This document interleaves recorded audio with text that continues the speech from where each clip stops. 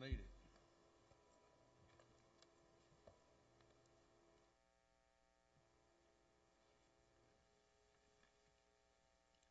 Turn in your Bibles this morning to Ephesians chapter 1, beginning in verse 1.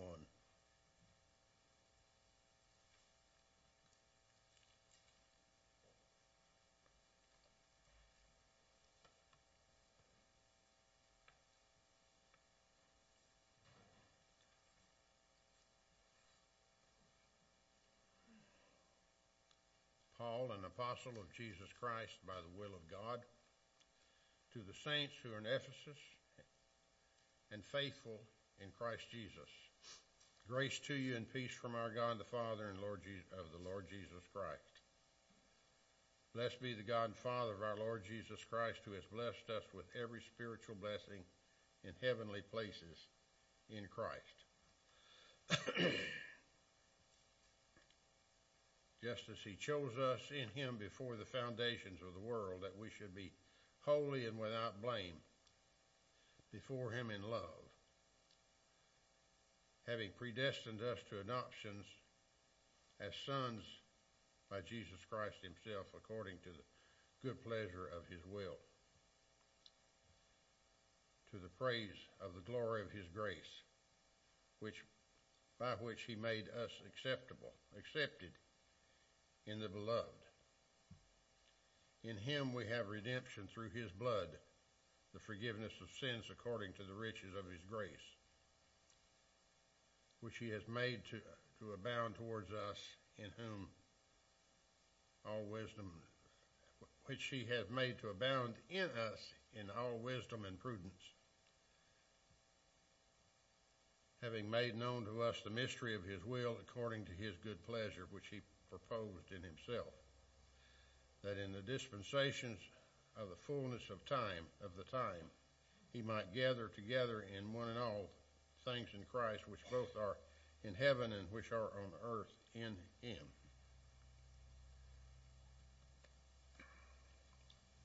Interesting fact is that the year was AD 60 or 61. The place was a prison cell in Rome. The man was Paul, God's missionary to the Gentiles, and did he ever spread the gospel in the Roman world? By anyone's standards, Paul was a great man, and like many great men, he had his ups and downs. For instance, in those days, if you were going somewhere far away, you probably went by boat, and he was shipwrecked. That's not an experience I'd care for. He was beaten, he's stoned, he's jailed, and finally beheaded.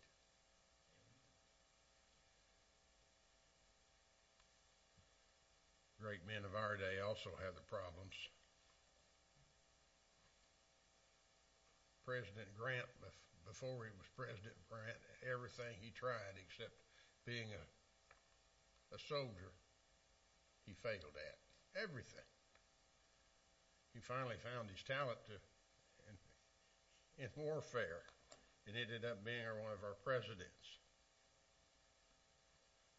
President Nixon opened the doors to China, and 18 months later had to leave office himself. So ups and downs we have in this world. You know, with Paul being in prison, anyone would think that his epistles would take on a sad tone, and yet they do not. Paul wrote Ephesians, Philippians, Colossians, Philemon from the same Roman prison. As you read them, you'll find them to be positive, and you'll find them to be joyful. Interesting. The gift of the Holy Spirit can make you happy in about anywhere and in any circumstances if you look to him. There was a very good reason for Paul's victorious attitude. He had the presence of Christ in his life. He had the Holy Spirit as leading him as a guide. So again, the world may be falling apart around us, but in it we have inner strength with Christ. We do not have to be troubled by circumstances. By the way, we're in the middle of a circumstance today that just seems insurmountable. There just seems like there's always throwing a new monkey wrench into the works, and that's, of course, what's happening in Israel. And we need to remember to pray for those people. And I will remind you this morning of one little scripture that involves the country of Israel, and the Lord has promised to bless those that bless Israel and to curse those that do not. So, to be on the right side of history, we need to pray for Israel. And I started to say the peace of Jerusalem, but basically that's even a greater thing to pray for, and a wonderful thing. That's asking for the return of the Lord Jesus Christ.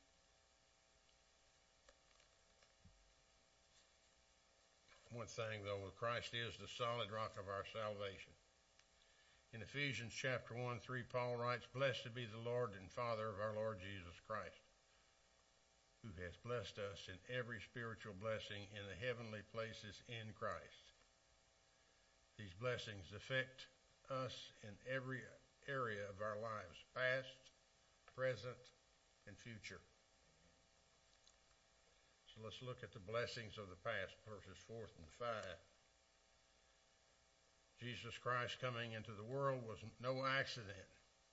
It was not an afterthought. There's nothing accidental with God. We say, well, it was just accidental or coincidental, but with the Lord there are no coincidences. I think it's a planned thing. And not so with us. Columbus, looking for India, discovered the New World. And he wasn't the first. Leif Erikson was there before him, but Columbus was the one that counted. That's where things started to happen in what they were calling at that time the New World. Fleming noticed that all the bacteria around a green bread mold was dead. This led to the discovery of penicillin. With man, both good and bad accidents happen, but with God, that doesn't happen. He is omniscient. He's all-knowing. He knows everything before it's happened. I have a little illustration I've used over the years that time for us is like a river, and we're standing at the bend, and we can see a little bit this way and downstream a little bit this way. Not with God. That river's straight. He knows what's going to happen every second of every minute. So he is all-knowing. He's omniscient, all-powerful. His power is supreme. He cannot be fooled or tricked.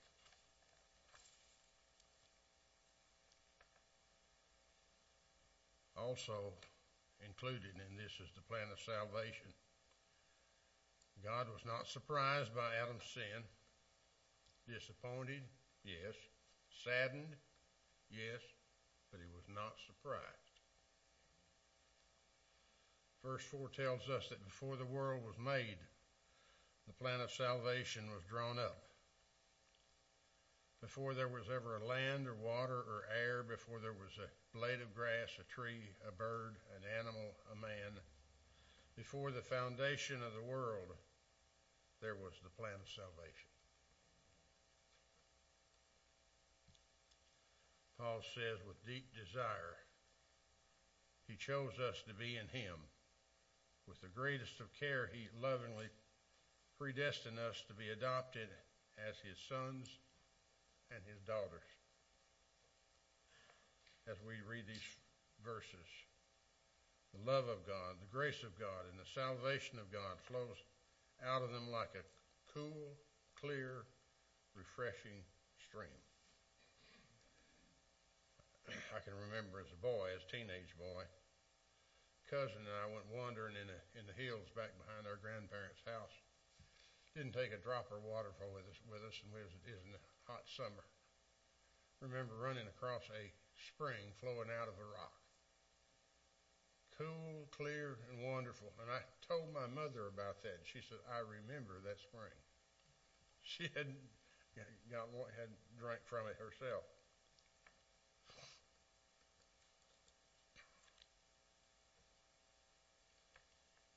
God knew that the plan of salvation was not going to be easy. Anything that worthwhile in life is worthwhile in life never is. This plan was expensive.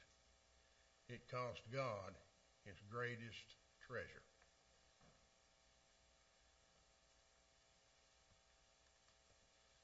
God knew that before the world was ever created that the plan of salvation would be purchased by the blood, the suffering, and the death of his only begotten Son.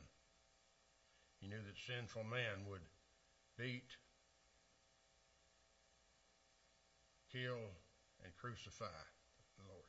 Crucifixion is one of the most cruel deaths I've ever heard of.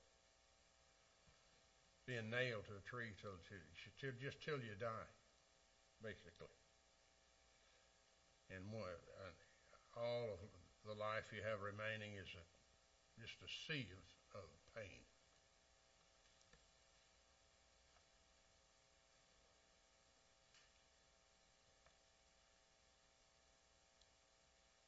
The Lord knew that sin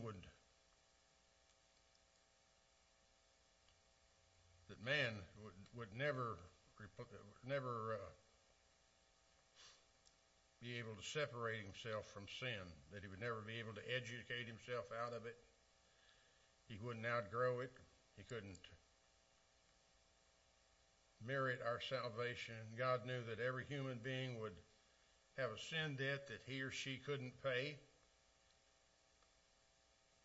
He knew that we could only be saved by grace. Grace is God's mercy to the undeserved sinner. By faith in Jesus Christ, who died on our place and for our sins on the cross, salvation is a gift from God to you through Jesus Christ. The old song says, Jesus paid it all, and all to him I owe. And I do love the old hymns of the church. Sin had left a crimson stain, and he washed it white as snow.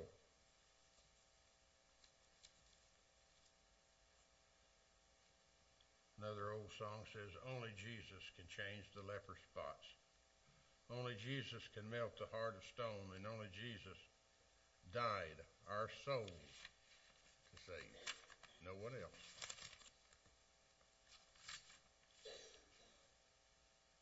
Next, we look at the present. We don't live in the past. It's been said that yesterday's gone, tomorrow never comes, and today is all we have. And Jesus expressed the present moment in Matthew chapter 3:15, when John the Baptist hesitated to baptize him. He said, "Permit it. Let it be so now to fulfill all righteousness." In John 12:27, here, Jesus, facing the agony of the cross, said, "Now my soul is troubled." That's in the present. All of these are. Now you're clean through the word of I have spoken to you. He spoke to the disciples, by the way. John 15:22. They have no excuse for their sin.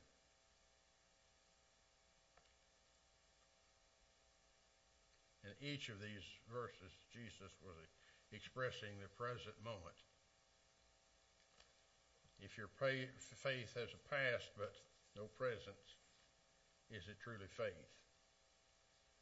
The blessings we have in Christ are not just for the past, but for today as well.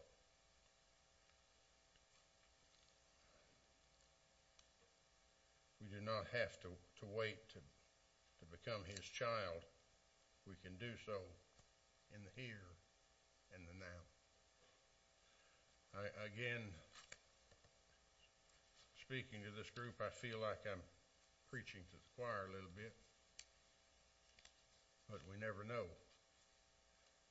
And I assume we have a hymn of invitation this morning, Denny.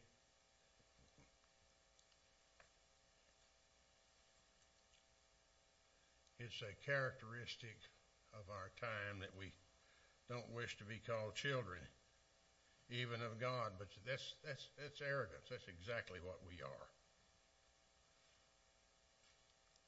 That will disappear when we're ushered into the presence of Christ. In verse 7, we find the word redemption. In the Old Testament, it meant to buy back, to restore to the original condition. It carries the meaning of being restored to a right relationship to God. When Paul writes, we have redemption through his blood, he means now that we do. It is a present reality because of what Jesus Christ has done. Salvation becomes present. It's real in the moment he believes in Jesus Christ. Anyone believes in Jesus Christ, for that matter. With redemption comes the assurance of the forgiveness of sins. No matter what we've done, no matter how horrible the sin, no matter how evil or vile it may be, forgiveness is possible because of the grace of God, available now. It was completely unexpected with me being saved as an adult that I didn't expect the presence of the Lord, of the Holy Spirit, to come into me and to change me in a twinkling of an eye. But he did. And for that I'll ever be grateful. That was in the now, the past, but it can be in the now for those who would accept him today. And we have the blessings of the future, verses 9 through 10. Who can know what the future holds or will bring? But Paul's words reach beyond his time to ours.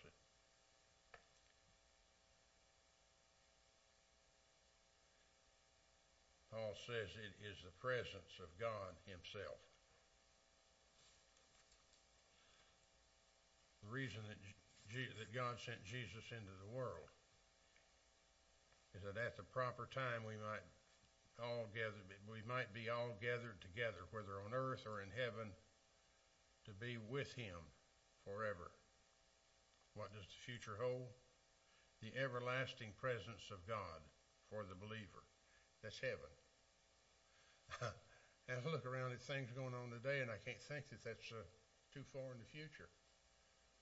Especially the problems I've had lately as well.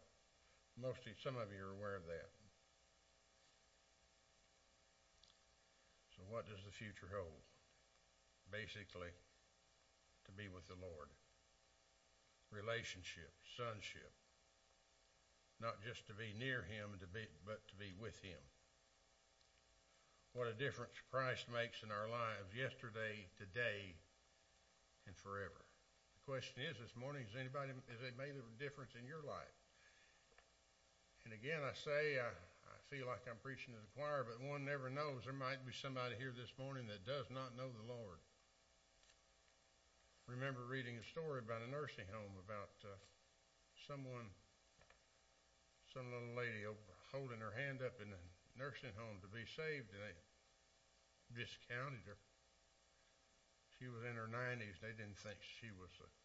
They thought she'd already saved all her life, saved in a nursing home and in her 90s. Isn't that something? It's never too late with the Lord as long as we have breath and understanding. So, this morning, let's look to the future. The future of being with the Lord. It'd be a wonderful thing to contemplate. And I'm a little bit perplexed about the things that are going on in Israel right now. why such a savage people would come against them to do the things that they've done. But I have to believe that, the scriptures have something to say about that their father was the devil. And that's basically where that religion comes from. Muslim religion. In any case, this morning I would give you the opportunity to come to the Lord this morning, to believe in Him, to place your faith in Him, to have your sins forgiven through Jesus Christ, our Lord. Denny?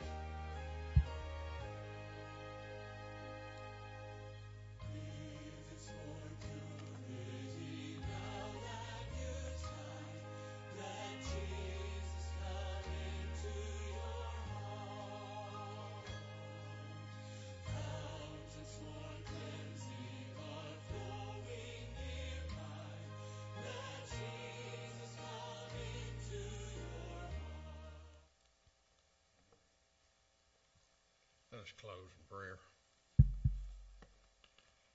Father, we thank you for the salvation that we have in Jesus Christ. That in the distant past, dear, plan of salvation was planned before there was ever a world or a day or a human being in sight. You knew what was going to happen, and you made provisions for us. That provisions is the death of your Son, who died for our sins. Blessed be his name, and blessed be your name. In Jesus' name I pray. Amen.